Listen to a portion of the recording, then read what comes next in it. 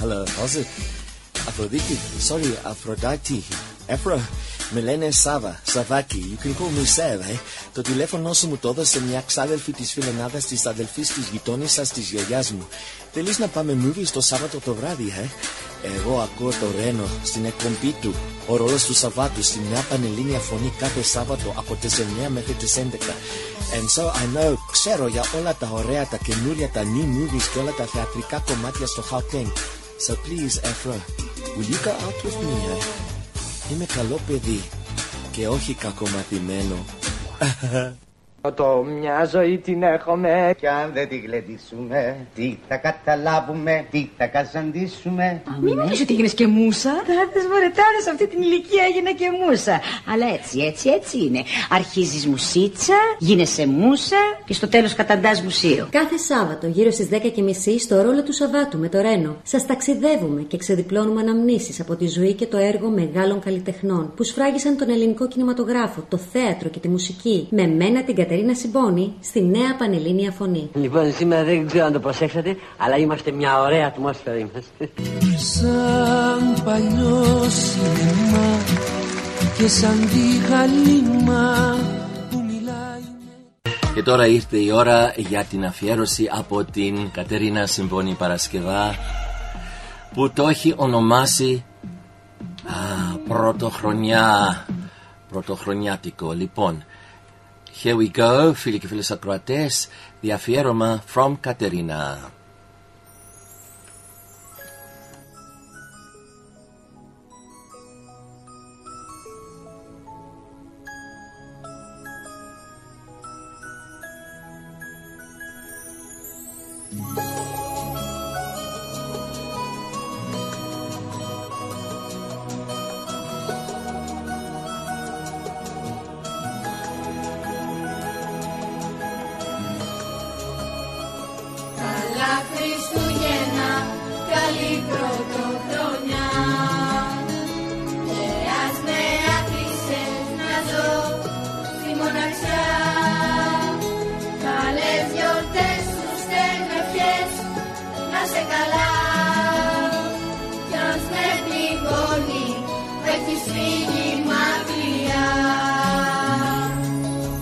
Αυτές τις άγιες μέρες πόσο μελαγχολώ, τα λόγια σου σαν σφαίρες γυρνάνε στο μυαλό.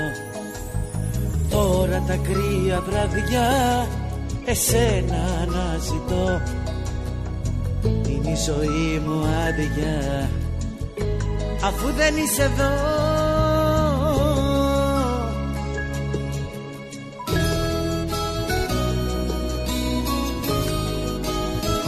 Καλά Χριστούγεννα, καλή πρωτοχρονιά, και ας με άφησες να ζω στη μοναξιά. Καλές γιορτές, σου στέλνω ευχές, να σε καλά. Κι ας με πληγώνει που έχεις φύγει μακριά. Καλά Χριστούγεννα, καλή πρωτοχρονιά, και ας με άφησες να ζω στη μοναξιά. Καλές γιορτές, σου στέλνω ευχές, να σε καλά. Κι ας με πληγώνει που έχεις φύγει μακριά.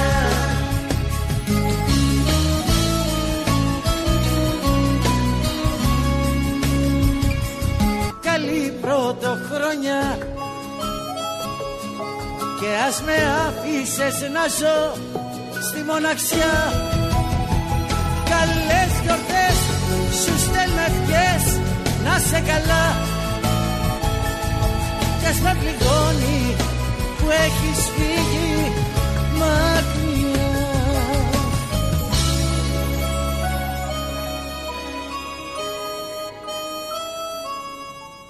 Εσείως το 2021 λοιπόν. Η αποκοπή του έτους, γεμάτη ευχές και ελπίδες, για μια νέα χρονιά που στο ξεκίνημά της μόνο χαμόγελα μπορεί να υποσχεθεί. Και μια προσδοκία, τα χαμόγελα και οι ευχές να πιάσουν τόπο, να ριζώσουν καλά στον τόπο και στα σπίτια μας και να κρατήσουν μέχρι και το τελευταίο λεπτό του. Και ο παλιός ο χρόνος, το 2020, έχοντας κλείσει τον κύκλο του, ηλικιακό, χρονολογικό και βιωματικό, οδεύει με τις αναμνήσεις του σε κάποιο μουσείο περασμένων χρόνων για να συναντήσει κάποιες παλιές, άλλοτε ξεχασμένες και άλλοτε όχι, πρωτοχρονιές που σημάδεψαν τα χρόνια που πέρασαν.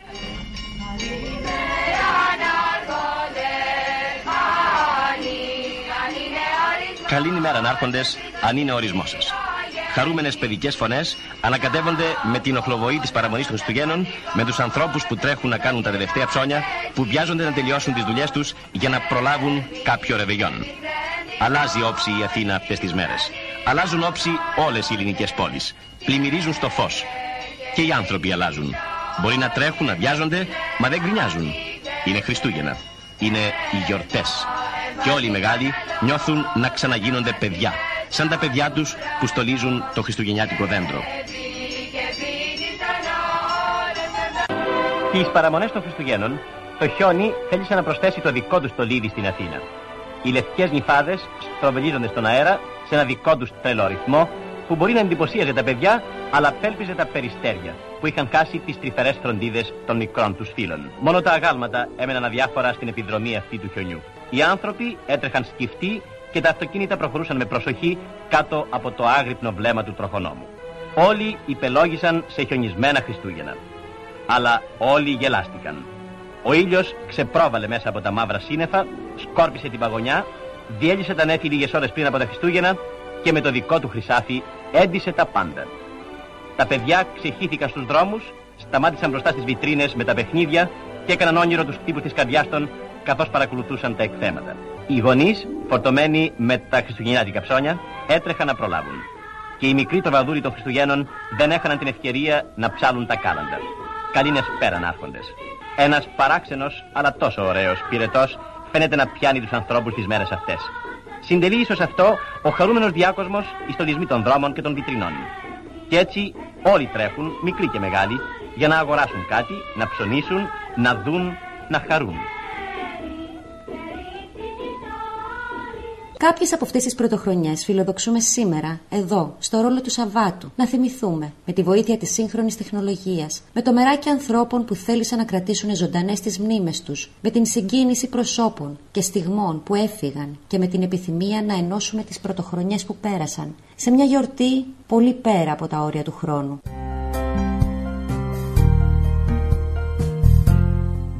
Τη δεκαετία του 50 άρχισαν να αναπτύσσονται στην Αθήνα τα μεγάλα πολυκαταστήματα.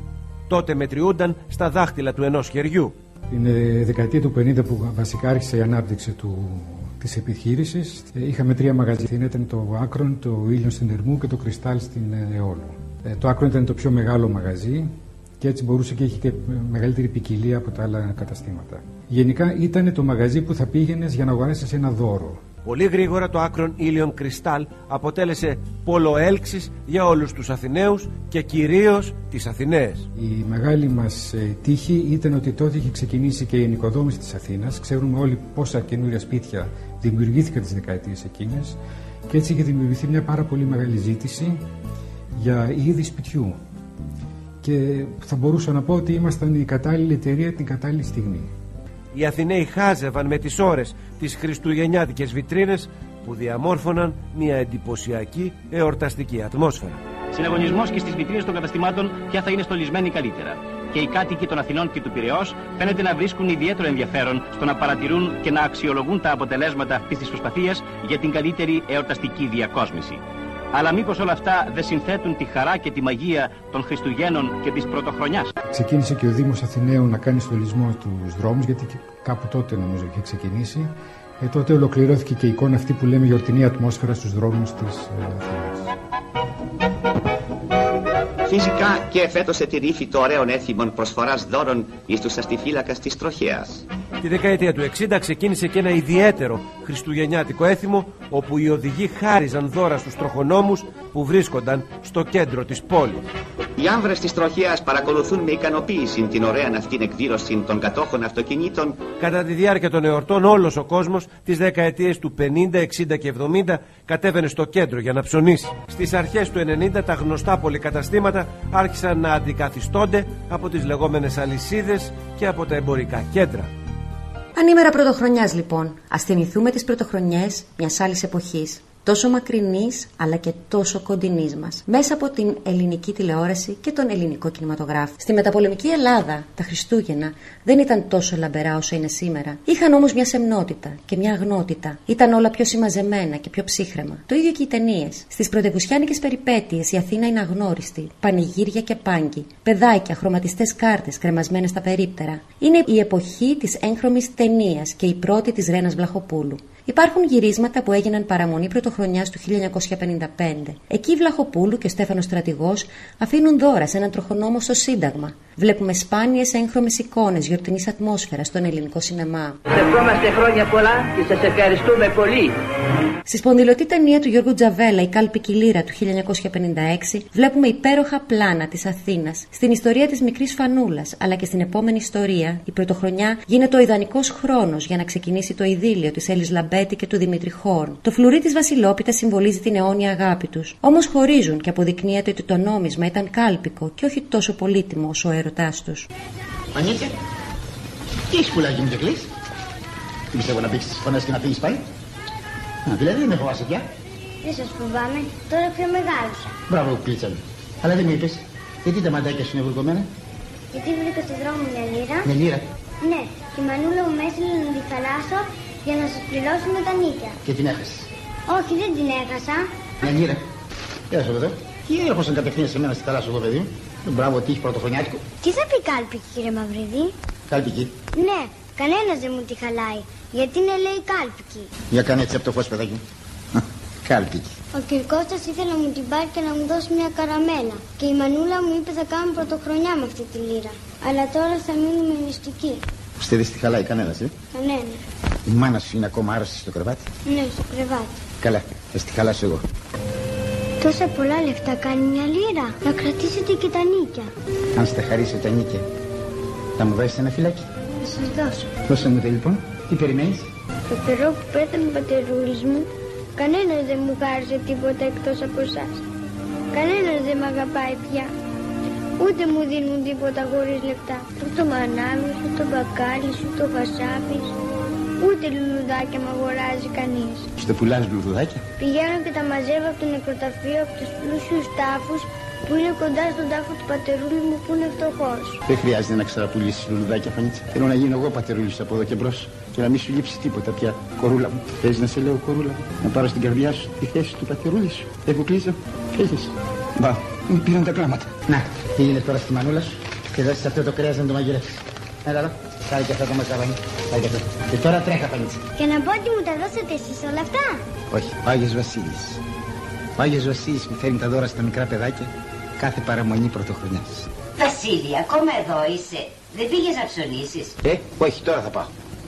Στάσου, θέλω να μου δώσεις και το χρυσό φλουρί για τη Βασιλόπιτα. Μα είναι ανάγκη δηλαδή χρυσό φλουρί για τη Βασιλόπιτα? Αφού το ξέρεις, Βασίλη μου, δεν γίνεται αλλιώτικα, για το καλό του χρόνου. Έτσι το βρήκαμε από τους πατεράδες μας, έτσι το βρήκαμε από τους παππούδες μας. Καλά, μη φωνάεις. Χρυσό φλουρί δεν θες? Ναι. Ωραία, πάρτε το χρυσό φλουρί. Και του χρόνου, Βασίλη μου. Το 1960 στην ταινία Μετά την αμαρτία με τον Κώστα Κακαβά και τη Χριστίνα Σίλβα υπάρχουν εορταστικά πλάνα της νυχτερινής Αθήνας και το χαρακτηριστικό χριστουγεννιάτικο δέντρο της εποχής στις σκηνές που η πρωταγωνίστρια έχει πάρει πλέον τον κακοδρόμο. Στα Χριστούγεννα του Αλίτη, ένα συναισθηματικό μελό του 1962 με τον Γιώργο Πάντζα, στο ρόλο του Αλίτη και της Αλεξάνδρας Λαδικού, υπέροχα πλάνα μιας άλλης Αθήνας. Στα περίφημα κόκκινα φανάρια που γυρίστηκαν το 1963 στην Τρούμπα, με ένα υπέροχο cast πρωταγωνιστών, υπάρχουν χριστουγεννιάτικες σκηνές. Οι γυναίκες του κακόφημου σπιτιού στολίζουν το δέντρο και ο νεαρός Φέδων Γεωργίτσης τοποθετεί το αστέρι στην κορυφή του. Ο σκηνοθέτης Βασίλης Γεωργιάδης δείχνει ανθρώπινες στιγμές τη βραβευμένη σκληρή ταινία του.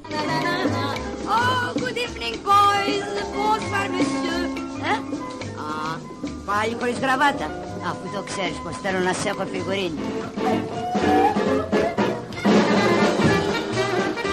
Άννα! Μαρία, περιμένει. γρήγορα. Ο κόσμος περιμένει κάτω.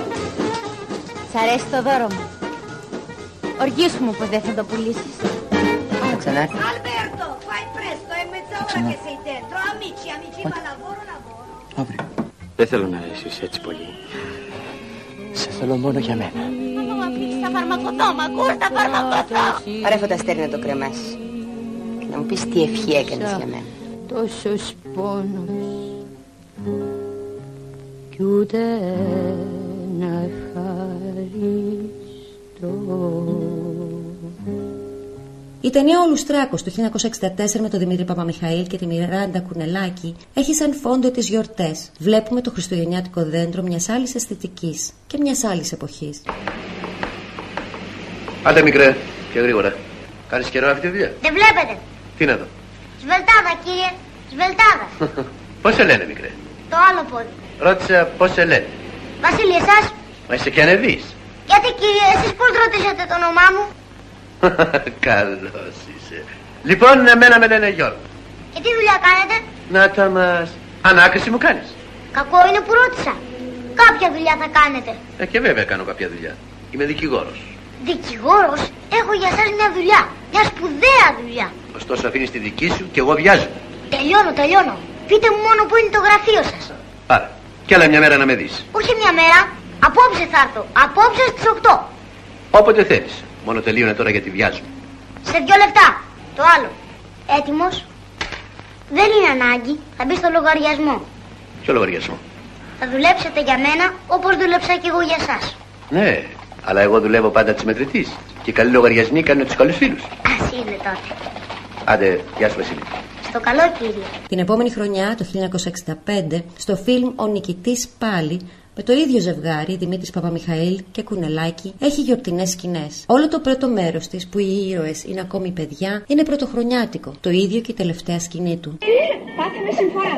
Από το πρωί κλαίει και εγώ ψάχνω. Καλημέρα να έρχονται σαν είναι ορισμός σας. Άσε το δέντρο κύριε Γιώργη και τρέξει για τη ζαχαρούλα. Τι έπαθε η ζαχαρούλα. Χάθηκε. Συμφορά μου. Όχι, η κυρά. Φύγε Λένα. Φέρε πρώτα το δέντρο κύριε Γιώργη και ύστερα ψάχνεις. Έλα Λένα. Όχι, δεν θέλω. Πάμε τώρα χρυσόμου να δούμε τι έφερε η μανούλα. Εγώ μένω τη ζαχαρούλα. Πώς έφυγε. Λένα, τη ζαχαρούλα. Πάμε και τώρα σπίτι για να μην ξαναφύγει. Δόξα τω Θεώ. Θα περάσουμε Χριστούγεννα.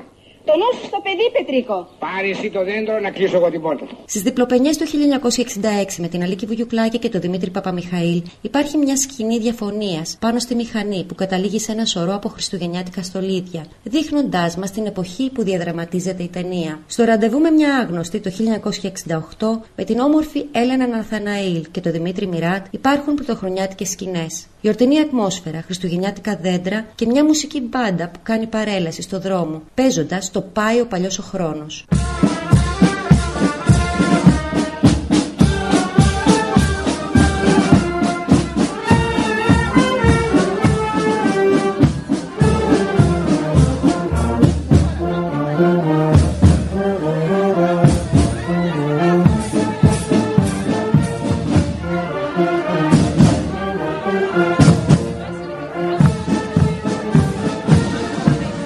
Η 7χρονη νύχτα της δικτατορίας έχει μόλις τελειώσει και μία νέα μέρα, αυτή της μεταπολίτευσης, ξημερώνει για τη δοκιμασμένη Ελλάδα. Ήταν πρωτοχρονιά του 1975.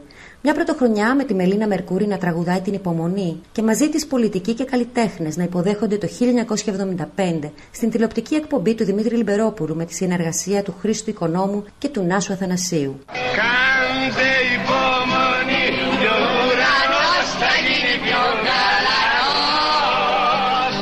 Κάντε υπομονή, για μένα θα γίνει γειτονιά. Έλα! Έλα Ζαχαρίδη. Έλα, ναι. Γιώργο. Γιώργο. Γειτονιά, ο λόγος του Θεός. Παγωνιά και γκρίζος ουρανός. Μαύρη ζωή, βράδυ πρωί. Για την γροβιά, για την γροβιά. Υπομονή, υπομονή. Πιστεύω ότι το 1975 για την Ελλάδα πρέπει να είναι μια μεγάλη χρονιά, με ελπίδες, με αγώνες. Με αγώνες, με αισιοδοξία και με κέφι.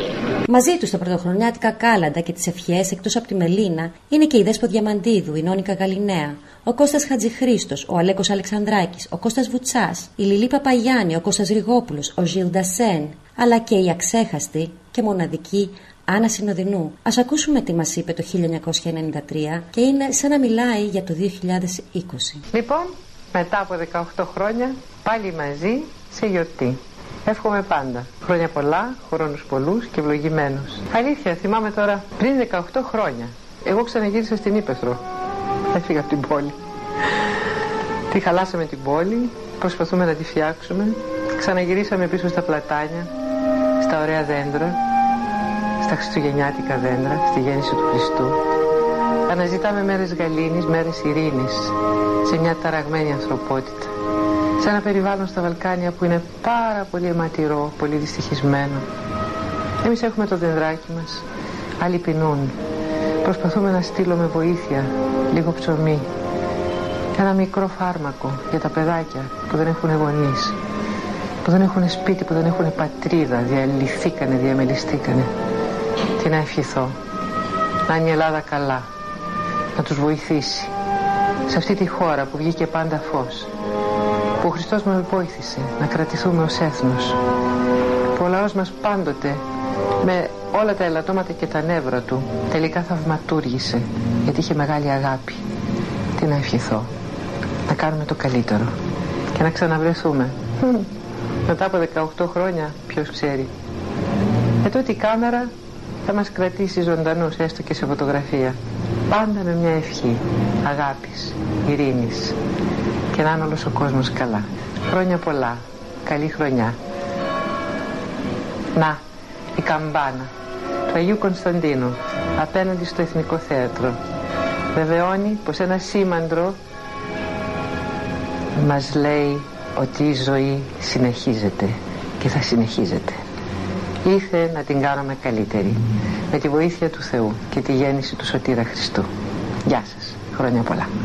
2 χρόνια μετά την παραμονή πρωτοχρονιάς του 1977, ξανά στην ασπρόμαυρη τότε ελληνική τηλεόραση, ο αγαπημένος και δημοφιλής Φρέντι Γερμανός καλωσορίζει τη νέα χρονιά με το δικό του μοναδικό τρόπο, έχοντας στην παρέα του κάποιους από τους μεγαλύτερους Έλληνες κωμικούς του παλιού και λετρεμένου ελληνικού κινηματογράφου. Για να θυμηθούμε τώρα το πολιτικό σκηνικό, μάλλον για να θυμηθούμε πώς ήταν ο κόσμος τότε, την εποχή που έγινε η εκπομπή. Πώς ήταν ο κόσμος και πώς ήταν ο υπόκοσμος. Ο Χένρι Κίσινγκερ είχε ήδη παραιτηθεί από υπουργός εξωτερικών, είχε κάνει ο άνθρωπος τη δουλειά του. Πρόεδρος των Ηνωμένων Πολιτειών είχε αναλάβει ο Τζίμι Κάρτερ, με σχετάξει μάλιστα και την Κύπρο, όπως στάζουν περίπου ένα ζαχαρωτό στα άτεκτα παιδιά. Εδώ στην Ελλάδα πρόεδρος της Δημοκρατίας ήταν ο Κωνσταντίνος Τσάτσος, πρωθυπουργός ο Κωνσταντίνος Καραμαλής και υπουργός οικονομικών ο Παναγής Παπαλιγούρας, με το αυστηρό βλέμμα και τα αυστηρά μέτρα. Μας είχε βάλει πάλι γκέμια στη βενζίνη. Αλλά το κύριο θέμα, το φλέγον θέμα της εποχής, το φλέγον ερώτημα, ήταν το νερό της ΚΟ, το νερό του καματερού. Και το ερώτημα ήταν, θεραπεύει τον καρκίνο ή δεν τον θεραπεύει? Όσο και αν σας φαίνεται περίεργο, όσο και αν σας φαίνεται αδιανόητο, το ερώτημα εκείνο, γύρω από το νερό της ΚΟ, είχε διχάσει τον ελληνικό λαό και είχε τριχάσει τον ελληνικό τύπο. Δεν ξέρω μεταξύ μας αν ήταν σπουδαία εκπομπή, μπορεί σήμερα με την πείρα που έχω να την έκανα καλύτερα, αλλά αυτό δεν έχει σημασία. Σημασία έχει εκείνη η εκπομπή, με εκείνους τους καλεσμένους, σε εκείνο το κλίμα, εκείνης της βραδιάς, όπως γράφτηκε σε ένα παλιό ξεφτισμένο βίντεο των 2 ετσών. Ήταν πρωτοχρονιά του 1977. Μια πρωτοχρονιά που αγάπησα. Στην παρέα του ο Λάμπρος Κωνσταντάρας, ο Γιάννης Γιοννάκης, ο Γιώργος Κωνσταντίνου, ο Σωτήρης Μουστάκος, ο Χρόνης Εξαρχάκος και ο Βασίλης Τσιβιλίκας. Και εμένα μου έχουν πει πολλές φορές. Σε έχουν μπερδέψει? Ναι. Παίζαμε με το Σταυρίδη στο Βέμπο και ήταν πρωτοχρονιά μάλιστα, γι' αυτό το θυμήθηκα. Και έρχεται ένας μέσα. Πολύ μου αρέσατε, σας ευχαριστώ. Κύριε Σταυρίδη, παρακαλώ, μου λέει, μου δίνετε ένα αυτόγραφο. Του δίνω αυτόγραφο. Ο Σταυρίδης. Δίνω και του λέω, Την ώρα που φεύγει. Χρόνια πολλά, του λέω. Αχ. Και μου λέει, σας ευχαριστώ, κύριε Μουστάκα.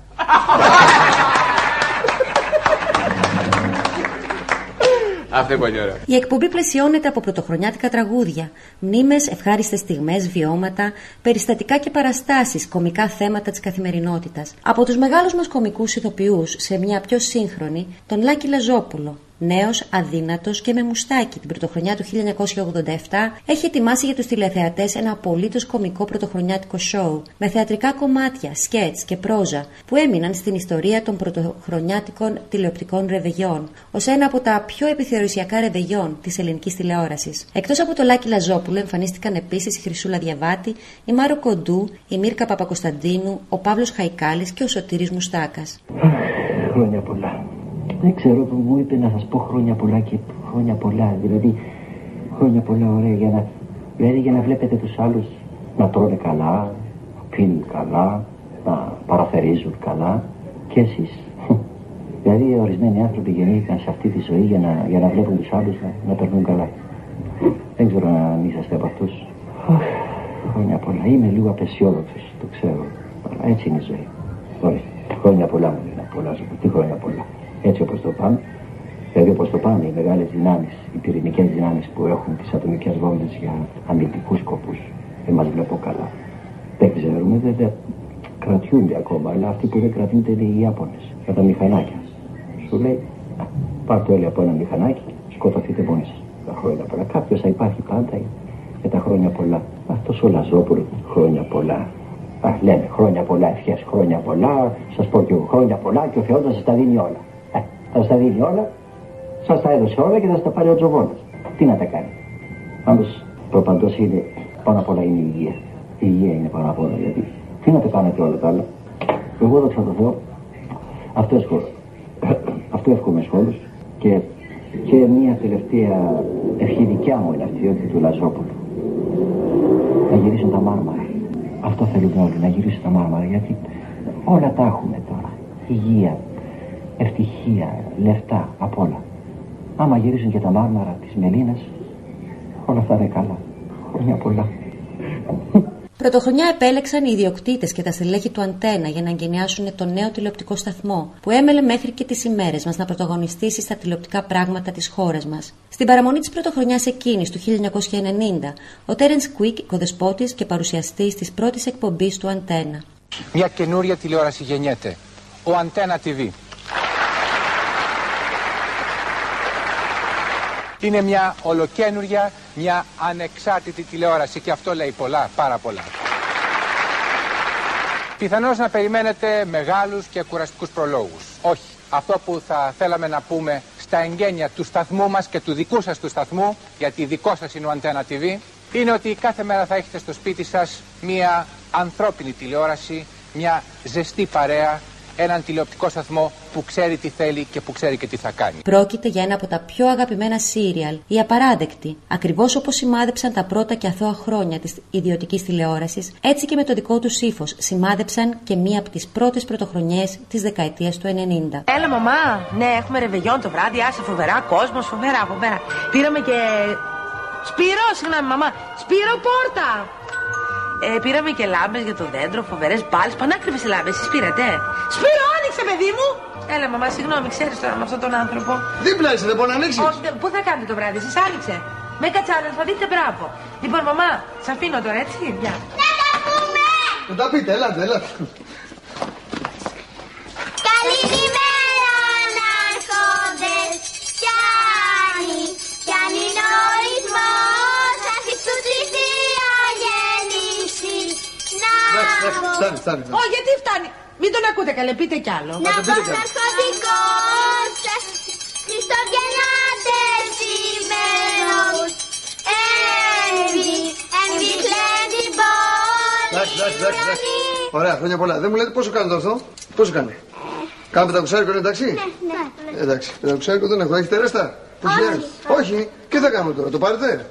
Το χιλιάρικο ολόκληρο. Άντε. Γεια σας. Άντε στο καλό, να προσέχετε, Είναι. Είδες που πήγε η ζωή μόνο μου. Χιλιαρικάκι και να σου πούνε αρχιμιά και αρχικρονιά τα πιτσιρίκια. Ναι, πού να στα έλεγε ο Νταλάρας. Σιγά μην το άνοιγα εγώ τον Νταλάρα. Τι να χτύπαγε την πόρτα ο Νταλάρας, το σπικάλατε, δεν θα το άνοιγε. Δεν θα σε καλά, πάρει μια περιουσία. Καλά, αν χτύπαγε ο Πάριος. Γιατί φτηνότερος ο Πάριος. Να τα πούμε! Πείτε το να δούμε τι θα καταλάβετε, μπρος. Καλή τη μέρα να έρχονται. Ωραία, φτάνει. Φτάνει νορισμός. Φτάνει νορισμός σας, φτάνει. Φτάνει καλέ. Έλα. Γύφτο, γύφτο. Και φτάνει που τους πληρώνω, με λένε και γύφτο. Να χαθείτε, βρωμόπεδα. Γιατί συγχύζεσαι? Δεν κατάλαβα, τι θέλω να τους δώσω δηλαδή, κατοστάρικο. Γιατί τους έδωσες λιγότερο από κατοστάρικο? Τους έδωσα ένα δεκάρικο. Ένα δεκάρικο? Καλά δεν τρέπεσαι λίγο. Γύφτουλα, γύφτουλα. Γύφτουλας εγώ, δεν θα πάει καλά η μέρα σήμερα. Ναι, αλλά το βράδυ έχουμε γλέντι στους δίπλα. Ναι, σιγά τα γλέντια, τα ξέρω τα γλέντια. Με τα τσιγκουναριά μέσα. Τι γκρίνια είναι αυτή σήμερα τέτοια μέρα, παιδάκι μου. Χριστούγεννα είναι, χαλάρωσε λίγο. Γύφτουλα, γύφτουλα. Μαζί τους βέβαια σε μια απαράδεκτη εκτέλεση, στα χρόνια πολλά, ποιος άλλος, ο Βασίλης Παπακοσταντίνου.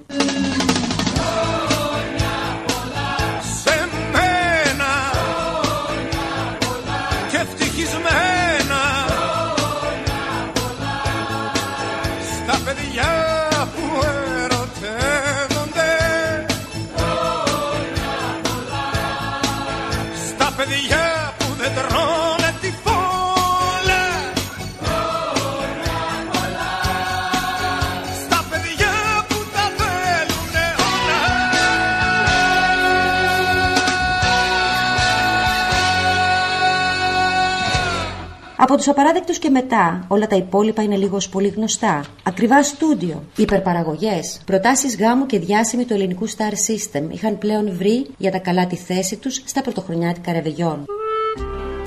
Λαμπεροί καλεσμένοι, φαντασμαγορικά σοου, βεγγαλικά, χορός και τραγούδι. Δείτε μαζί μας τα ρεβεγιόν πρωτοχρονιάς της ελληνικής τηλεόρασης που έμειναν αξέχαστα. Η ελληνική ιδιωτική τηλεόραση συμπληρώνει τον πρώτο της χρόνο. Στις 31 Δεκεμβρίου του 1990, ο Αντένα γιορτάζει τα γενέθλιά του σε ζωντανή σύνδεση με το Διογέννη Παλάς.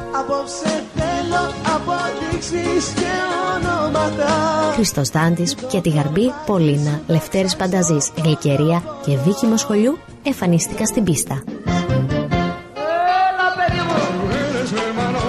Σε ανάλογο ύφος και την επόμενη χρονιά με το περίφημο Rock and Roll Party του Αντένα, την επιμέλεια του οποίου είχε ο Νίκος Μαστοράκης.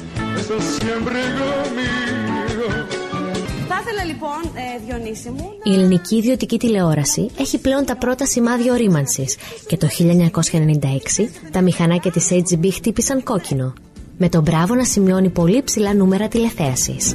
Και δεν βγαίνει κιόλας. Θα με παντρευτείς, τελικά τι θα γίνει?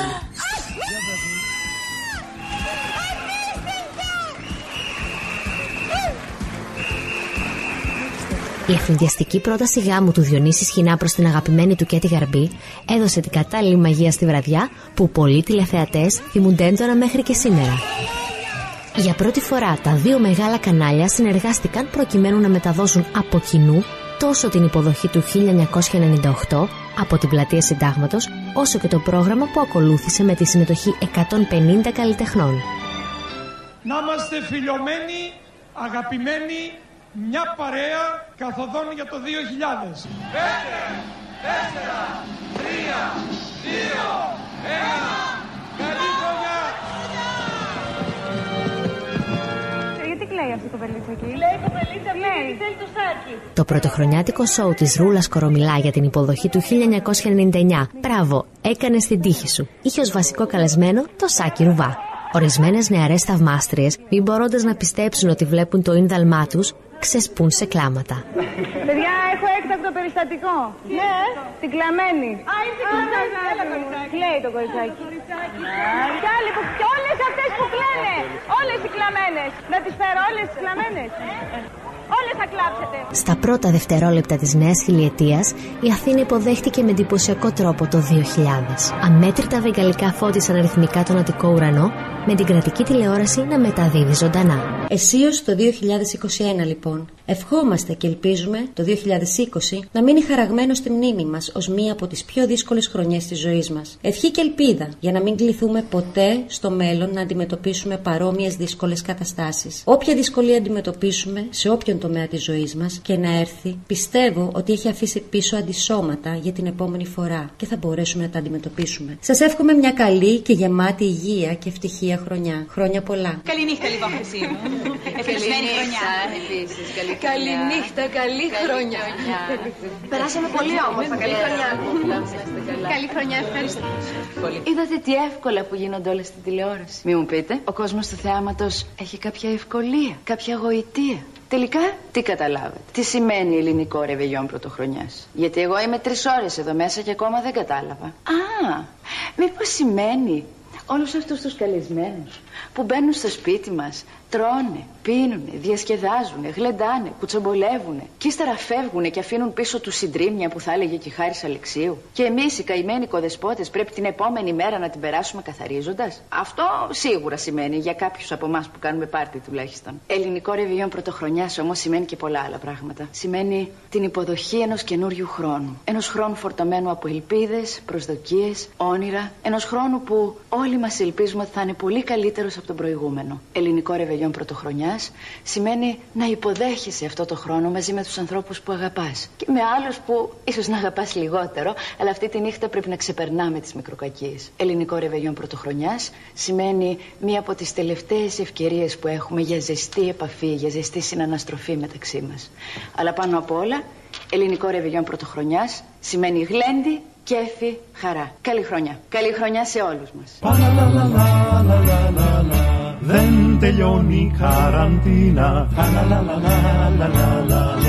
Θέλει ακόμα κάνα μήνα. Κι αν τελειώσει θα έρθει άλλη. Το Γενάρη μέσα πάλι. Το μάτι είπες υπομονή. Η καραντίνα αυτή δεν θα κρατήσει πολύ. Μα τώρα πια κοντεύει πρωτοχρονιά και είμαστε ακόμα μέσα. Ζητώ συγγνώμη αρχόντες, θα σας στεναχωρήσω. Λέω να μην έρθω να τα πω. Θα ήθελα να ζήσω, ήλιος θερίζει σήμερον. Σ' ολόκληρη την πόλη καλό θα ήταν συνεπώς να μην κολλήσουμε όλοι. Να το εμβολιάκι έρχεται και δεν αργεί με ένα τσιμπηματάκι θα τελειώσει η τρέλα αυτή. Πρώτος εγώ θα τρέξω για να πάω να τσιμπηθώ. Ύστερα θα μείνω έξω, σε καραντίνα δεν θα ξαναπώ. Πάει ο παλιός ο χρόνος, μα δεν το λέω με σιγουριά. Του 20 αυτός ο πόνος θα συνεχιστεί παιδιά. Καλή χρονιά διστακτικά, μπορεί να μην γλιτώσουμε έτσι απλά. Καλή χρονιά χωρίς σιγουριά, ίσως να μην σωθούμε τελικά. Φίλοι και φίλες ακροατές, έχουμε την Κατερίνα Simboni Paraskeva μαζί μας στη γραμμή, coming to us live, ζωντανά από την Ελλάδα, και λέμε ένα μεγάλο καλημέρα και χρόνια πολλά. Happy New Year 2021, Κατερίνα. Καλώς όρισες. How are you? Χρόνια πολλά, καλή χρονιά σε όλους σας. Φτάσαμε στο 2021, επιτέλους έφυγε αυτό το 20, βρε παιδί μου, το δίσεκτο, το δύσκολο. Κοίτα να δεις, Εγώ έχω πάντα μία διαίσθηση πριν το βράδυ της πρωτοχρονιάς, ανάλογα με το τι συμβαίνει γύρω μου και το πώς το αντιλαμβάνομαι εγώ, και έχω μία διαίσθηση για το πώς θα πάει η χρονιά. Μάλιστα. Και συνήθως υπάρχουν και τα σημάδια. Το βλέπεις από γεγονότα, το βλέπεις από συμβάντα και λες θα είναι. Εγώ θυμάμαι πέρυσι, δηλαδή η πρωτοχρονιά μου ήταν κάπως περίεργη. Ας μην την ξαναθυμάμαι τέλος πάντων.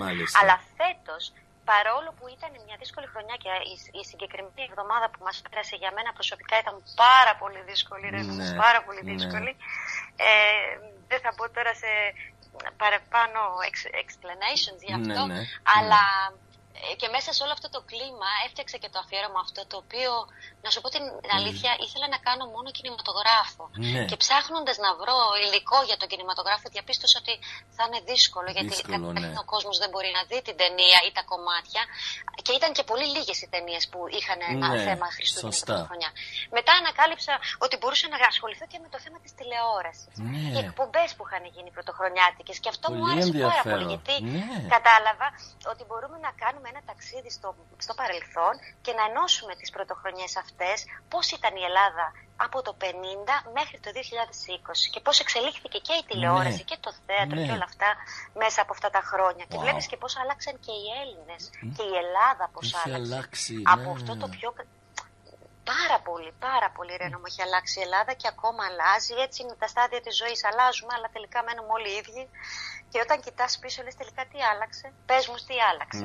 Από όλες αυτές τις ευχές που κάνανε όλοι αυτοί οι άνθρωποι, πάντα δίνουμε τις ίδιες ευχές.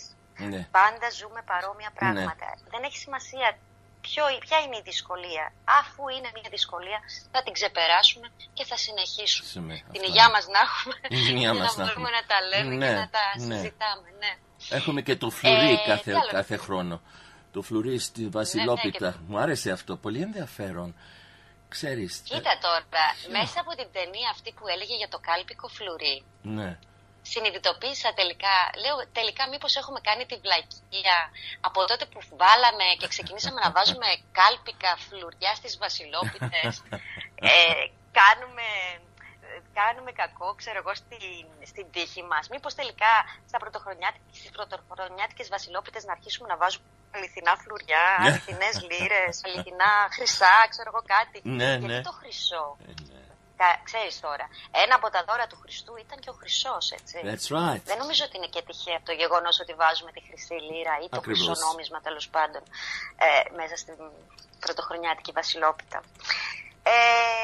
Να σου πω τώρα τι είχα σκεφτεί να κάνουμε σήμερα. Δεν έχω ειδήσεις, γιατί λέω δεν θα ασχοληθώ. Παιδιά, γίνεται. Τι να σας πω. Εγώ είμαι εγκλωβισμένη εδώ πέρα στο βουνό πάνω και δεν βλέπω ακριβώς τι συμβαίνει γύρω μου. Εκτός από αυτά που βλέπω στα social media και την τηλεόραση, όπως και εσείς φαντάζομαι. Αλλά ακούω και βλέπω από τον κόσμο που μου γράφει ότι ο κόσμος δεν προσέχει. Ο κόσμος κυκλοφορεί, έστω και κρυφά, πάνε από σπίτι σε σπίτι, έχουν ρεβεγιόν, κάνουν παρτάκια και μόλις τώρα, όπως ήσασταν στον αέρα, έβλεπα τα breaking news να έρχονται από την Ελλάδα που να λένε ότι πάμε σε σκληρότερο lockdown. Και λέω φανταστικά. Δεν υπάρχει περίπτωση να ανοίξουν τα σχολεία όπως είχαν πει στις 7 Ιανουαρίου, δεν υπάρχει περίπτωση. Και λέω εντάξει, δεν θα ασχοληθώ με τις ειδήσεις. Καλύτερα να κάνω μια ωραία ανασκόπηση και να συζητήσουμε, αν θέλεις, να θυμηθούμε καλύτερα. Αυτά που συνέβησαν το 2020 είναι τουλάχιστον ευχάριστα νέα. Όσον αφορά τον πολιτισμό. Δώσει θάρρος λίγο. Ναι, ξέρεις τι, να θυμηθούμε, γιατί ήταν μια χρονιά, παρόλο που ήταν όπως τη ζήσαμε, είχε όμως και ευχάριστα πράγματα. Γίνανε σημαντικές αλλαγές, γίνανε νέες ανακαλύψεις. Ένα από αυτά λοιπόν ήταν το πρώτο υποβρύχιο μουσείο στην Ελλάδα. Εγκαινιάστηκε τον Αύγουστο στην Αλόνησο και εστιάζει στο ναυάγιο της Περιστέρας που χρονολογείται τον 5ο αιώνα π.Χ. Και είναι το μεγαλύτερο πλοίο της κλασικής περίοδου που έχει βρεθεί μέχρι σήμερα. Αυτό ήταν ένα από τις σημαντικότερες ανακαλύψεις και εγκαινιάστηκε. Ένα μικροσκοπικό χάλκινο αλογάκι από την Ελλάδα ηλικίας 2.800 ετών έφερε τα πάνω κάτω, τέλος πάντων, στους μεγάλους οίκους δημοπρασιών στις Ηνωμένες Πολιτείες τον Ιούνιο. Αυτό πήγε δικαστική διαμάχη, διεκδίκηση από τη χώρα μας, γιατί το θέλουμε πίσω, γιατί έχει μεγάλη σημασία και ξεκλειδώνει και μάλιστα τις πόρτες για όλες τις χώρες που διεκδικούν κλεμμένες αρχαιότητες από τις Ηνωμένες Πολιτείες. Ναι. Επίσης πέρυσι, έχω μείνει πίσω.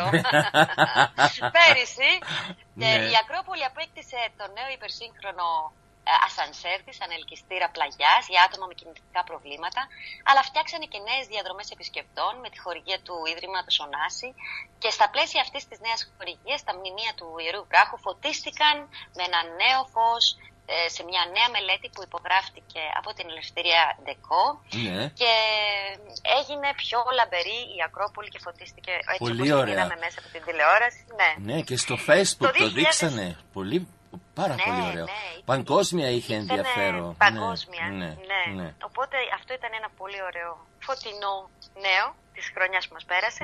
Το 2020, παρόλες τις δυσκολίες της, άρχισε να φέρνει σάρκα και οστά το έργο για την αξιοποίηση του πρώην βασιλικού κτήματος στο Τατόι.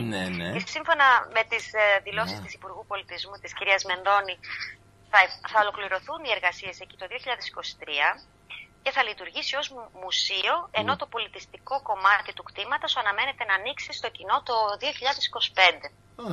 Οπότε έχουμε κάτι να βλέπουμε προς το μέλλον όσον αφορά τα βασιλικά κτήματα. Τώρα, επίσης στη Θεσσαλονίκη ξέρεις τι γίνεται εδώ, και το παλεύουμε δεν ξέρω κι εγώ πόσα χρόνια να φτιαχτεί το μετρό της Θεσσαλονίκης, και εκεί σκάβουνε και βρίσκουν όλο αρχαία. Και τι γίνεται, όπου βρίσκεις αρχαίο σταματάει το έργο. Οπότε φέτος λοιπόν είχαμε πάλι μεγάλη διαφωνία και συζήτηση πάνω στο θέμα τι θα γίνει με τα αρχαία εκεί της Θεσσαλονίκης, θα ολοκληρωθεί τέλος πάντων αυτό το μετρό. Πάντως ακόμα το παλεύουνε. Και το μετρό της Θεσσαλονίκης ακόμα βρίσκεται υπό κατασκευή. Πάντως, άλλη μια είδηση που έκανε το γύρο του κόσμου το 2020 ήταν οι εικόνες από την πυρκαγιά που είχε ξεσπάσει στον αρχαιολογικό χώρο των Μυκηνών στα τέλη του Αυγούστου. Ευτυχώς όμως δεν πέρασε η φωτιά ούτε στον αρχαιολογικό χώρο ούτε στο μουσείο, και μάλιστα τα καθαρίσανε και όλα είναι πάλι καλά. Απλά είχαμε αγχωθεί πολύ, γιατί είχαμε και πολλές πυρκαγιές φέτος. Επίσης, το 20 ήταν τα 95 χρόνια που έκλεισε αισίως ο μεγάλος πυλώνας του ελληνικού πολιτισμού, ο κορυφαίος μας συνθέτης Μίκης Θοδωράκης. Το γεγονός αυτό γιορτάστηκε στις 29 Ιουλίου και με μια ξεχωριστή επαιτειακή συναυλία, η οποία πραγματοποιήθηκε στην πλατεία του Θησίου, και παράλληλα με αυτό πραγματοποιήθηκε και μια σειρά από συναυλίες προς τιμήν του που διοργάνωσε η Εθνική Λυρική Σκηνή στα πλαίσια του θεσμού Όλη η Ελλάδα ένας πολιτισμός, και με τις ευχές όλων μας να είναι πάντα καλά ο άνθρωπος και να μας συντροφεύει με το έργο του, γιατί πραγματικά έχει αφήσει μεγάλη ιστορία πίσω του Μίκης Θοδωράκης. Η Χάρης Αλεξίου, η Χάρης Αλεξίου, η σημαντική αυτή Ελληνίδα ερμηνεύτρια, αποχώρησε από το τραγούδι φέτος και είπε ότι δεν με ακούει η φωνή μου πια και είναι καλύτερα να σταματήσω, και έτσι σταμάτησε και έδωσε τέλος σε μια πορεία μισού αιώνα στο ελληνικό τραγούδι. Ήταν και αυτό μια από τις ειδήσεις που είχαμε αναφέρει κι εμείς. Άλλη είδηση ήταν στα 8 δεκαετίες έχει κλείσει η Εθνική Λυρική Σκηνή, και το γιορτάσανε με μια επαιτειακή παράσταση που λεγόταν η Νυχτερίδα του Στράους, που ανέβηκε στην κεντρική σκηνή σαν φόρο τιμής, γιατί το έργο ξεκίνησε το 1940 και κατάλαβες, είναι πάρα πολλά τα χρόνια της Εθνικής Λυρικής Σκηνής, η οποία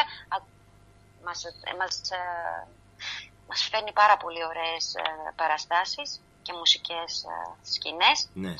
Τώρα, κάτι που θα παιχτεί και μάλιστα, αν θυμάμαι καλά, είναι σήμερα ή ήταν χτες. Έχω μπερδευτεί κιόλας με όλα αυτά που είναι σήμερα, δεν κάνω λάθος. Εύχομαι να είναι. Ναι, ο κορυφαίος βιολονίστας, ο Λεωνίδας Καβάκος, νομίζω ήταν χθες, μου το είχαν βάσει κιόλας. Ναι, ο Λεωνίδας Καβάκος στις 17 Ιουλίου είχε πάει στο Αρχαίο Θέατρο της Επιδαύρου και είχε ερμηνεύσει μοναδικά το έργο του Γιώχαν Σεμπάστιαν Μπαχ, και αυτή τη συναυλία την ξαναπαίξανε νομίζω χθες σε live streaming. Ναι. Πάντως αυτό ήταν ένα πολύ ωραίο, μια ωραία παράσταση που ανέβηκε το 2020. Τώρα στον κινηματογράφο. Πολλά γίνανε. Είχαμε κάποιες ταινίες εμείς που βγήκανε στο σινεμά, τα οποία βέβαια είδες τι έγινε με το σινεμά. Ήτανε το πιο δύσκολο κομμάτι ο κινηματογράφος. Ήταν μια χρονιά που θα προτιμούσαμε να ξεχάσουμε όσον αφορά τον κινηματογράφο, γιατί χτυπήθηκε πάρα πολύ ο κινηματογράφος. Βέβαια και η μουσική και το θέατρο, αλλά τέλος πάντων να σας πω ενημερωτικά απλά ότι οι αίθουσες έχασαν πλέον τα 3/4 των εισιτηρίων που έκοβαν συνήθως. Τα θερινά σινεμά λειτουργήσαν με ρηχά νερά, ας πούμε. Τα φεστιβάλ που πραγματοποιήθηκαν κυρίως μέσω διαδικτύου και οι παραγωγές ήταν πολύ μετρημένες. Οι πιο εμπορικές ταινίες πάντως ανέβαλαν τις πρεμιέρες τους για μετά το 2021. Μάλιστα. Όσον αφορά τον κινηματογράφο. Τώρα, κάτι άλλο που συνέβη το 20 και ήταν και αυτό ενδιαφέρον, μια και μιλάμε για το παρελθόν και το παρόν και το μέλλον, μια εμπνευσμένη διασκευή που γνώρισε πάλι επιτυχία μετά από πολλά χρόνια και λόγω της καραντίνας ήταν το τραγούδι του Λουκιανού Κυλαϊδόνη, το «Θα κάτσω σπίτι», το οποίο κυκλοφόρησε το 1986 και 34 χρόνια μετά ήρθε πάλι στην επιφάνεια και έγινε πολύ επίκαιρο με καινούριους τραγουδιστές, με τον Δημήτρη Βάση, με τον Μίλτο Πασχαλίδη, τον Χρήστο Μάστορα, το τραγούδισαν όλοι μαζί. Το «Θα κάτσουμε σπίτι» και έγινε και μάλιστα ας πούμε το jingle για το «Μένουμε σπίτι» και το «Θα κάτσω σπίτι» το 2020. Φαντάσου πώς έγινε αυτό. Είναι so interesting something σαν αυτό. The corona brought it to another level. Πώς να σου πω. Staying home. Ένα τραγούδι του 80, να γίνει ξανά επιτυχία το 2020. Επίκαιρο. Amazing. Το Μέγαρο Μουσικής Αθηνών, υπό την μπαγκέτα του νέου Fragment, μια σειρά από καλλιτεχνικά γεγονότα στο Ηρώδειο και στο Αρχαίο Θέατρο Επιδαύρου και το Μικρό Θέατρο της Αρχαίας Επιδαύρου, υποδέχτηκε πάντως φέτος περισσότερο από 50.000 θεατές. Παρόλα αυτά, η μουσική το 2020 ήταν... Οι περισσότεροι μουσικοί μείναν χωρίς δουλειά. Οι περισσότεροι χώροι κλείσανε. Και μάλιστα λένε οι μουσικοί ότι ήταν οι πρώτοι που κλείσανε και οι τελευταίοι που θα ανοίξουν, έτσι, όταν ανοίξουν πλέον όλα αυτά. Τα μουσικά φεστιβάλ αναβλήθηκαν, εκατοντάδες εργαζόμενοι χάσαν το εισόδημά τους, πολύ λίγες κυκλοφορίες φέτος όσον αφορά τα νέα τραγούδια. Και αυτά που είδαμε είναι μέσω YouTube, μέσα από τις δισκογραφικές εταιρείες. Στη θεατρική χρονιά τώρα, είδες, ανασταλήκαν όλα τα θέατρα από το Μάρτιο και με τον πρώτο lockdown, το οποίο έφερε τα πρώτα αρνητικά αποτελέσματα. Σύμφωνα με τα στοιχεία πάντως που έχουν εξεδώσει, οι περισσότερες σκηνές υπολειτουργήσαν και μείωσαν το ρεπερτόριό τους ως και 80%. Το θέατρο πάντως βρήκε τρόπο να παραμείνει στη ζωή μας, έστω και μέσω live streaming, είτε και με προβολές on demand. Τα περισσότερα βέβαια ακυρώθηκαν, έτσι, και συνήθως βλέπουμε παλιές παραστάσεις να τις ξαναπέζουν τώρα. Μάλιστα. Πάντως η πολιτεία έχει προσπαθήσει να στηρίξει τους ανθρώπους της τέχνης με κάποια επιδόματα. Από ό,τι ξέρω, τα επιδόματα μέχρι στιγμής έχουν ξεπεράσει γύρω στα 3 εκατομμύρια ευρώ. Δεν ξέρω αν φτάνουν για όλο αυτόν τον κόσμο. Ακόμα κάνουν προσπάθειες οι καλλιτέχνες να τα βγάλουν πέρα ή να πιέσουν την κυβέρνηση να τους δώσει κάτι παραπάνω. Εδώ τα κλέψανε. Ας μην μιλήσουμε γι' αυτό, αλλά τα κλέψανε. Είναι κάτι τραγικό. Anyway, moving on. Moving on. Αυτά ήταν τα κυριότερα πολιτιστικά reviews, ας πούμε, για το 2020. Θέλω να πιστεύω, πραγματικά σου λέω, Ρένο μου, πραγματικά πιστεύω ότι το 2021 δεν θα είναι εύκολη χρονιά, το ξέρουμε όλοι μας, γιατί ακόμα είμαστε μέσα σε αυτό το βαθύ πηγάδι, να το πω, της πανδημίας. Όμως έχουμε μάθει πράγματα. Έχουμε μάθει πάρα πολλά πράγματα, όχι μόνο σε προσωπικό επίπεδο, αλλά και πώς να διαχειριστούμε όλη αυτή την κατάσταση. Πιστεύω ότι μόνο τώρα, γιατί έχει περάσει σχεδόν ένας χρόνος, και τώρα ο κόσμος έχει αρχίσει και αντιλαμβάνεται τη σοβαρότητα, γιατί μέχρι τώρα οι περισσότεροι νομίζαν ότι είναι μία πλάκα, είναι μία ίωση. Αλλά δεν είναι έτσι τα πράγματα. Και ναι, μεν μπορεί κάποιοι να το περνάνε πολύ ελαφρά και να είναι σαν απλά ένα κρυολόγημα. Άλλοι άνθρωποι αρρωσταίνουν πάρα πολύ βαριά. Έχουμε άλλοι χάσει τόσους πολλούς. Έχουμε χάσει πάρα πολύ κόσμο. Είναι μια τραγωδία απίστευτη. Αλλά πρέπει να σοβαρευτούμε επιτέλους. Πρέπει και η νεολαία, πρέπει και οι μεγάλοι. Δεν το λέω μόνο για την νεολαία. Εδώ τα γεροντάκια, παιδί μου, κόβουν βόλτες, πιάνουν το λεωφορείο να πάνε μια βόλτα. Δηλαδή, κατανοώ απόλυτα το το γεγονός ότι θέλουν να βγουν λίγο έξω. Σου λέει τώρα ο παππούς και η γιαγιά, ξέρεις τι έχω ζήσει όλη μου τη ζωή, εσύ θα μου πεις τώρα να κάτσω σπίτι, να μπω, να κλειστώ. Αλλά πρέπει λίγο να το παλέψουμε όλοι μαζί, ξέρω κι εγώ. Και ήθελα να σε ρωτήσω, Κατερίνα, γιατί δεν είδα ακόμα, με το vaccine, the vaccine in Greece. Εχθές μιλούσαμε με μερικούς άλλοι και εμείς και εδώ έχουμε σόγκα, όμως I have to give it to Israel. Μπράβο τους. Και εγώ αυτό έλεγα, ρε παιδί μου. Τους, έχουμε ίδιο πληθυσμό με το Ισραήλ. Έχουν εμβολιάσει 60% των ηλικιωμένων και 40% του υπόλοιπου πληθυσμού. Ναι. Είναι πολύ μεγάλο πράγμα για μια εβδομάδα. Πόσο είναι, μια εβδομάδα που ξεκίνησε αυτό. Ναι. Εμείς εδώ αν έχουμε κάνει. Τι έχουμε κάνει, ρε εσύ? 60 κάτι βουλευτές από προσωπικό το ιατρικό προσωπικό δεν έχω εικόνα, γιατί δεν μας λένε κιόλας. Ναι. Ήταν να γίνουν αύριο, όχι αύριο, την Δευτέρα, είχαν ανακοινώσει ότι θα γίνουν κάποια εμβόλια σε κάποια συγκεκριμένα νοσοκομεία, τα οποία έχουν ακυρωθεί, δεν ξέρω το λόγο, δεν ξέρω γιατί. Δεν έχουν τα εμβόλια, δεν τα πήγαν τα εμβόλια. Σου λέω, ένα σόγκα, δεν ξέρουμε τι μας γίνεται ούτε κι εμείς εδώ. Απλά, και πάλι και με τα εμβόλια ακόμα. Ναι. Μην νομίζεις ότι, Ρένο μου, θα τελειώσει έτσι απλά αυτή η ιστορία. Καθόλου, όχι. Θα πάρει πάρα πολύ καιρό.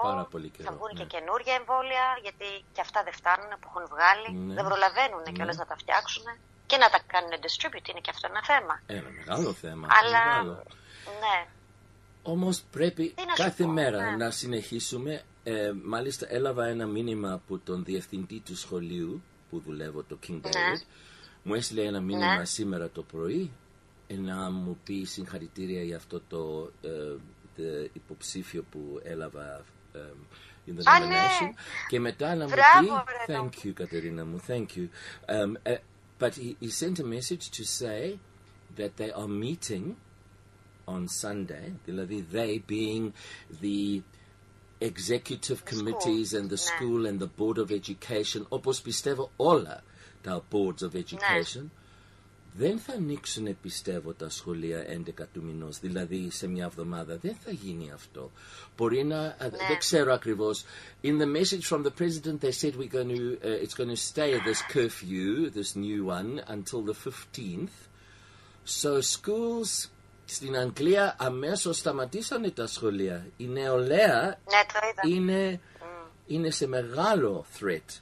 Και εμείς είχαμε αυτούς που πήγανε on the beach. Άσε μην ανοίξουμε και ευκαιρίες στο θέμα. Ας το αφήσω για τώρα. Ξέρεις, καλά έγραψα και εκείνο το ποίημα that freaked me out about the rage.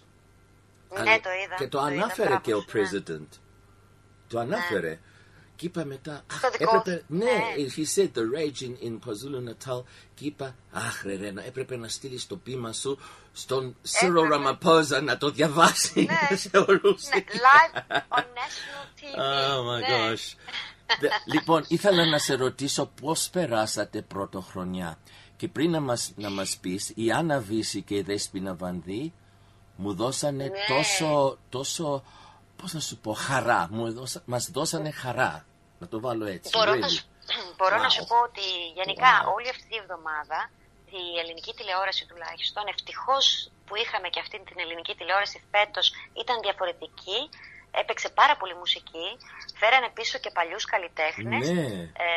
Και για κάποια στιγμή, να σου πω την αλήθεια μου, νόμιζα ότι είχαμε γυρίσει στο 1990. Ναι. Γιατί ξαναβλέπαμε την Άννα Βύση, βλέπουμε το Λευτέρη Πανταζή, την Άντζελα Δημητρίου, την Κέτη Γαρμπή, όλους αυτούς τους αστέρες της εκείνης της δεκαετίας να είναι ξανά στο προσκήνιο. Και από μια μεριά, ξέρεις, θυμόμασταν κι εμείς τα νιάτα μας, να το πω, τα παλιά τα χρόνια. Ήταν πάρα πολύ ωραία και είδες με τη Δέσποινα Βανδύ και αυτοί κάνανε bridge the gap μεταξύ ηλικιακά, έχουν μεγάλη διαφορά. Και κούκλες, πώς να σου πω. Και πανέμορφες, Παναγία μου.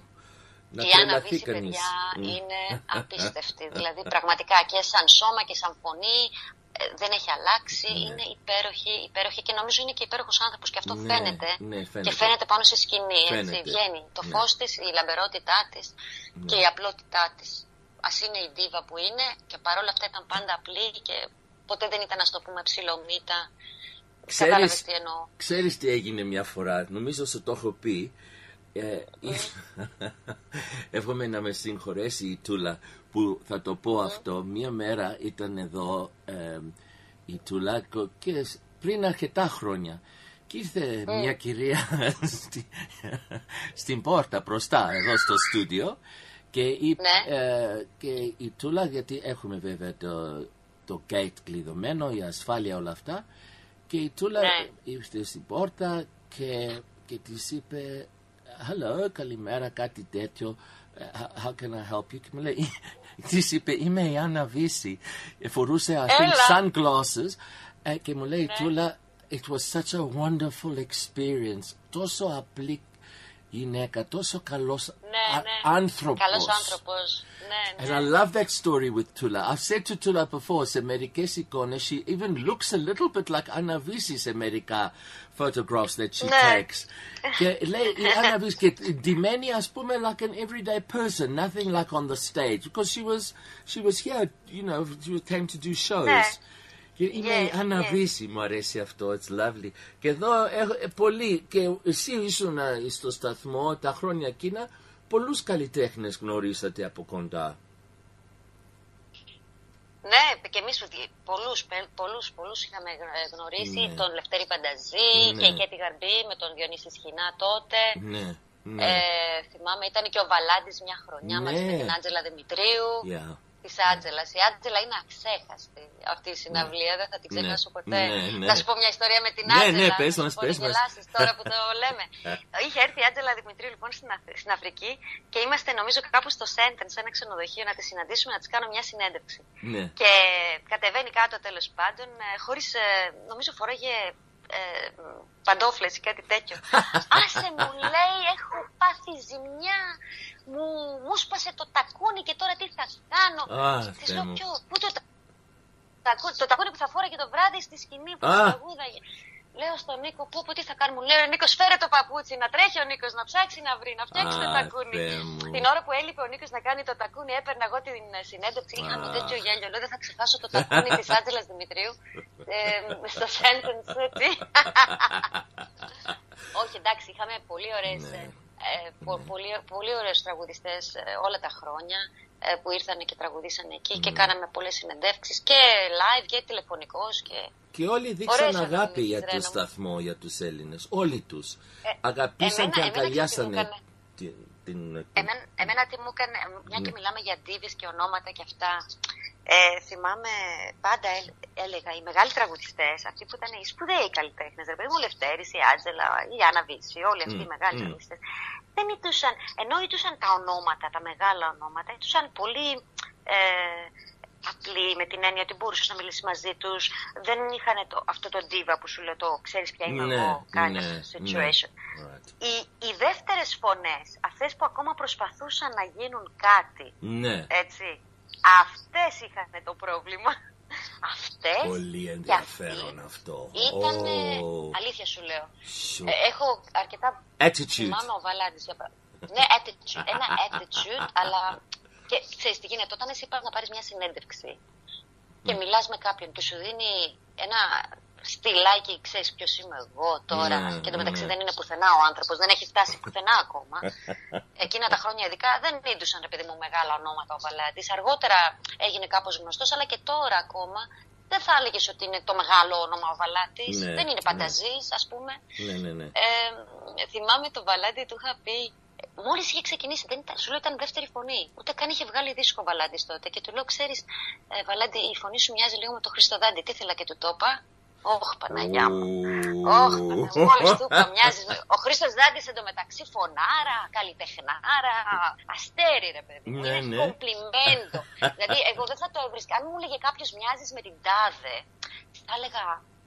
Μιλάμε τώρα με συγκίνηση, ξέρω εγώ, αλλά εντάξει, μακάρι να μπορέσω να φτάσω ως εκεί, ας πούμε. Δεν θα το έλεγες. Μακάρι να μπορέσω να φτάσω ως εκεί. Αυτός τσαντίστηκε τόσο πολύ που τον παρομοίασε με τον Άντι. Και λέω εντάξει, παιδιά, good luck to you. Και πράγματι, βλέπεις, στην πορεία όλα αλλάξανε, όλοι. Καθένας, βασικά είναι αυτό που έλεγε και η ζωή Λάσκαρη. Ο καθένας παίρνει ό,τι του αξίζει. Ο καθένας παίρνει ό,τι του αξίζει. Εντάξει, Τι άλλο να σου πω. Εντάξει, περάσαμε υπέροχα. Με τη μουσική τουλάχιστον από τη τηλεόραση και όλους αυτούς τους καλλιτέχνες που μας διασκεδάσανε. Εμείς εδώ στο σπίτι περάσαμε πολύ καλά γιατί ήμασταν οικογενειακά. Είναι η μαμά μου και ο άντρας μου και το παιδί μου. Φτιάξαμε ένα πολύ ωραίο γουρνόπουλο στο φούρνο. Και χορέψαμε. Ξέρεις τι, είχε και τον Αργυρό στην τηλεόραση. Να χορέψω τη ζεμπεκιά μου. Τη χόρεψα τη ζεμπεκιά μου. Παλετίστηκα. Βέβαια. Και λέω. Πού είσαι Ρένο να με δεις. Και στο έστειλα το βιντεάκι. Το είδα εκεί. Το έβαλα το τραγούδι σήμερα. Το έβαλα. Ναι, πολύ ωραία. Και ήθελα να σου πω, έχω διαλέξει ένα απόσπασμα. Μικρό είναι. Η Άννα Βύση και η Δέσποινα Βανδύ, γιατί τόσο μου έκανε μεγάλη εντύπωση. Just a little clipping about 3-4 minutes from the beautiful show που είχανε. Να το βάλω αυτό για σήμερα, το πρώτο Σάββατο της χρονιάς 2021, και να πούμε και χρόνια πολλά σε όλους. Και Κατερίνα μου, ήθελα να πω, πιστεύω από σένα και από μένα, ένα μεγάλο ευχαριστώ στην κυρία Χρυσάνθη Τσιλιμίγκρας, η κυρία Χρυσάνθη και ο κύριος Λευτέρης. Ναι, ο κύριος Λευτέρης, του στέλνουμε την αγάπη μας. Ναι. Την αγάπη μας. Κοίτα να δεις, να σου πω κάτι. Θέλω να πω κι εγώ κάτι, γιατί σε λες πάντα. Εγώ έβλεπα στο Facebook χθες, ανεβάσαν από το ελληνικό γυροκομείο φωτογραφίες και βίντεο. Και μέσα, επειδή εγώ δεν αναγνωρίζω πολύ κόσμο και οι άνθρωποι έχουν γεράσει πολύ και δεν τους θυμάμαι γιατί έχω φύγει και πολλά χρόνια. Όμως μία κυρία ήταν στις φωτογραφίες, η κυρία Λέγκο. Η κυρία Λέγκο την είδα στις φωτογραφίες και χάρηκα πάρα πολύ που την είδα και της στέλνω την αγάπη μου γιατί ήταν μια θαυμάσια κυρία. Ερχόταν πάντα στο σταθμό και μας έφερνε λιχουδιές, φαγητά, τις ευχές της. Μια γυναίκα γεμάτη ζωή. Θέλω να της ευχηθώ καλή χρονιά, όχι και μόνο της κυρίας Λέγκος, αλλά ιδιαίτερα επειδή τη γνωρίζω, σε όλους μέσα στο γυροκομείο και σε όλους τους ανθρώπους που δουλεύουν εκεί και προσέχουν αυτούς τους ανθρώπους και δίνουν τόση μεγάλη βοήθεια και με τόση μεγάλη προστασία για να μπορέσουν να τα καταφέρουν και να μην έχουν κανένα άλλο κρούσμα μέσα στο γυροκομείο. Το κλείσανε τώρα. Δεν επιτρέπεται κανείς να πάει. Ναι, βέβαια, είναι πολύ σοβαρά. Ναι. Είδα και την νουνά μου σε μια εικόνα, σε μια φωτογραφία. Ήταν μέσα με τον ιερέα που έδινε ο ιερέας τα κομμάτια, τη βασιλόπιτα. Της βασιλόπιτας, ναι. Οπότε, να τους ευχηθούμε καλή χρονιά όλους, καλή δύναμη, καλό κουράγιο.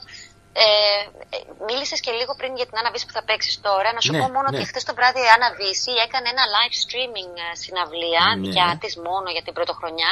Θέλω να σου πω ότι υπήρχαν viewers από όλο τον κόσμο, από 40 χώρες. Και πρέπει να ήταν at some stage γύρω στις 8.000 viewers που βλέπανε ταυτόχρονα τη συναυλία online. Αυτό είναι πρωτοφανές, εγώ πιστεύω. Πρωτοφανές, ακριβώς. I wonder if they'll have a recording posted αυτό. Ίσως, θα κοιτάξω να δω. I'm sure κάποια στιγμή θα παίξει. Ναι. Απλά επειδή ήταν, ξέρεις, ήταν on demand και πρέπει να πληρώσεις. Ναι. Σίγουρα θα παιχτεί κάποια στιγμή. Μπράβο της, είδες. Και πού το έκανε αυτό, ήταν σε ποιο μέρος ήταν?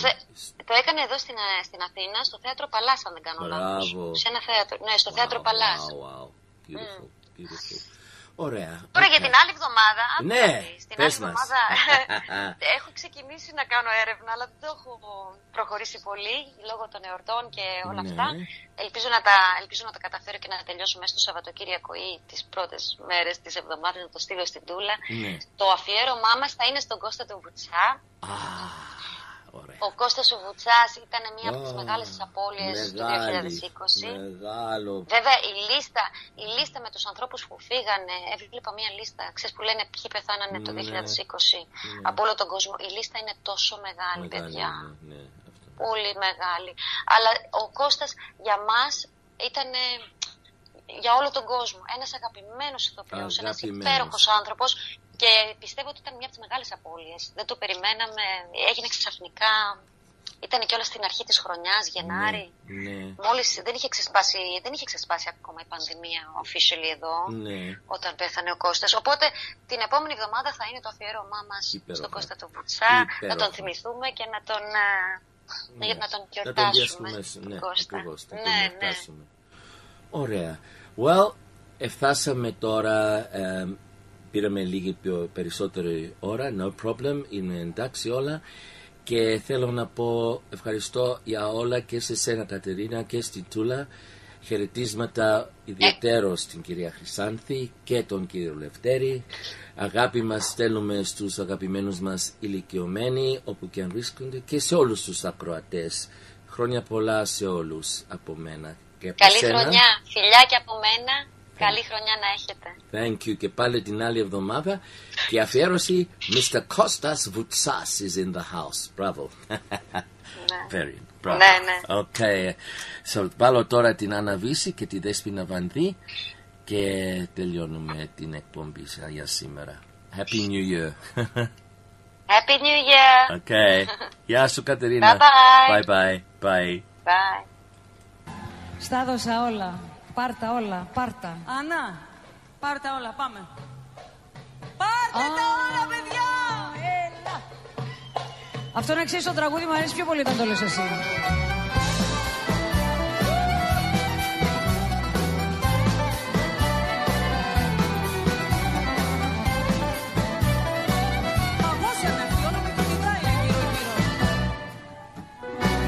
Πάρτε τα όλα από μπροστά μου. Δεν θέλω τίποτα να έχω πια δικό μου. Πάρτε τα όλα να μην το βλέπω, γιατί μου φαίνουνε στο νου το πρόσωπο του. Πάρτε τα όλα, πάρτε τα όλα και μην αφήνετε σημάδια πουθενά. Πάρτε τα όλα, πάρτε τα όλα και αφήστε μόνο την καρδιά μου να πονά. Πάρτε τα όλα, πάρτε τα, πάρτε φωτιά και κάφτε τα. Πάρτε τα όλα, πάρτε τα, πάρτε φωτιά και κάφτε τα. Πάρτε τα όλα. Χόρεψε μου, χόρεψε μου. Ο Καρβέλας μου λέει, αν δεν τη βάλεις να χορέψει, δεν έχεις κάνει τίποτα. Είναι παραγγελιά. Σε έχω δει, σε έχω δει. Δεν το έχω πολύ ρε παιδιά, αλλά το σκίζεις. Το κορίτσι το ζήτησε.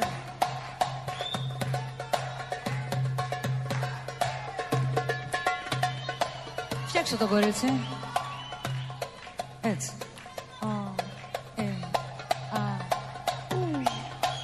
Αργά, αργά, αργά. Το έκανες το αργό. Έλα. Το κάναμε. Κάνω μαζί σου. Για δείξε. Για πώς. Πώς ρε Ανά, για τι.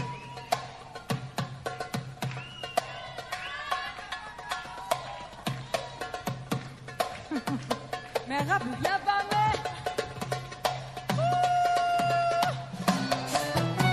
Μ' ανάβεις φωτιές, μ' ανάβεις κι όλα τα κες. Κι από όπου περάσεις κάνεις καταστροφές. Μ' ανάβεις φωτιές, μ' ανάβεις κι όλα τα κες. Και πίσω σου αφήνεις πληγωμένες καρδιές. Ανάβεις φωτιές, ανάβεις κι όλα τα κες. Κι από όπου περάσεις κάνεις καταστροφές. Ανάβεις φωτιές, ανάβεις κι όλα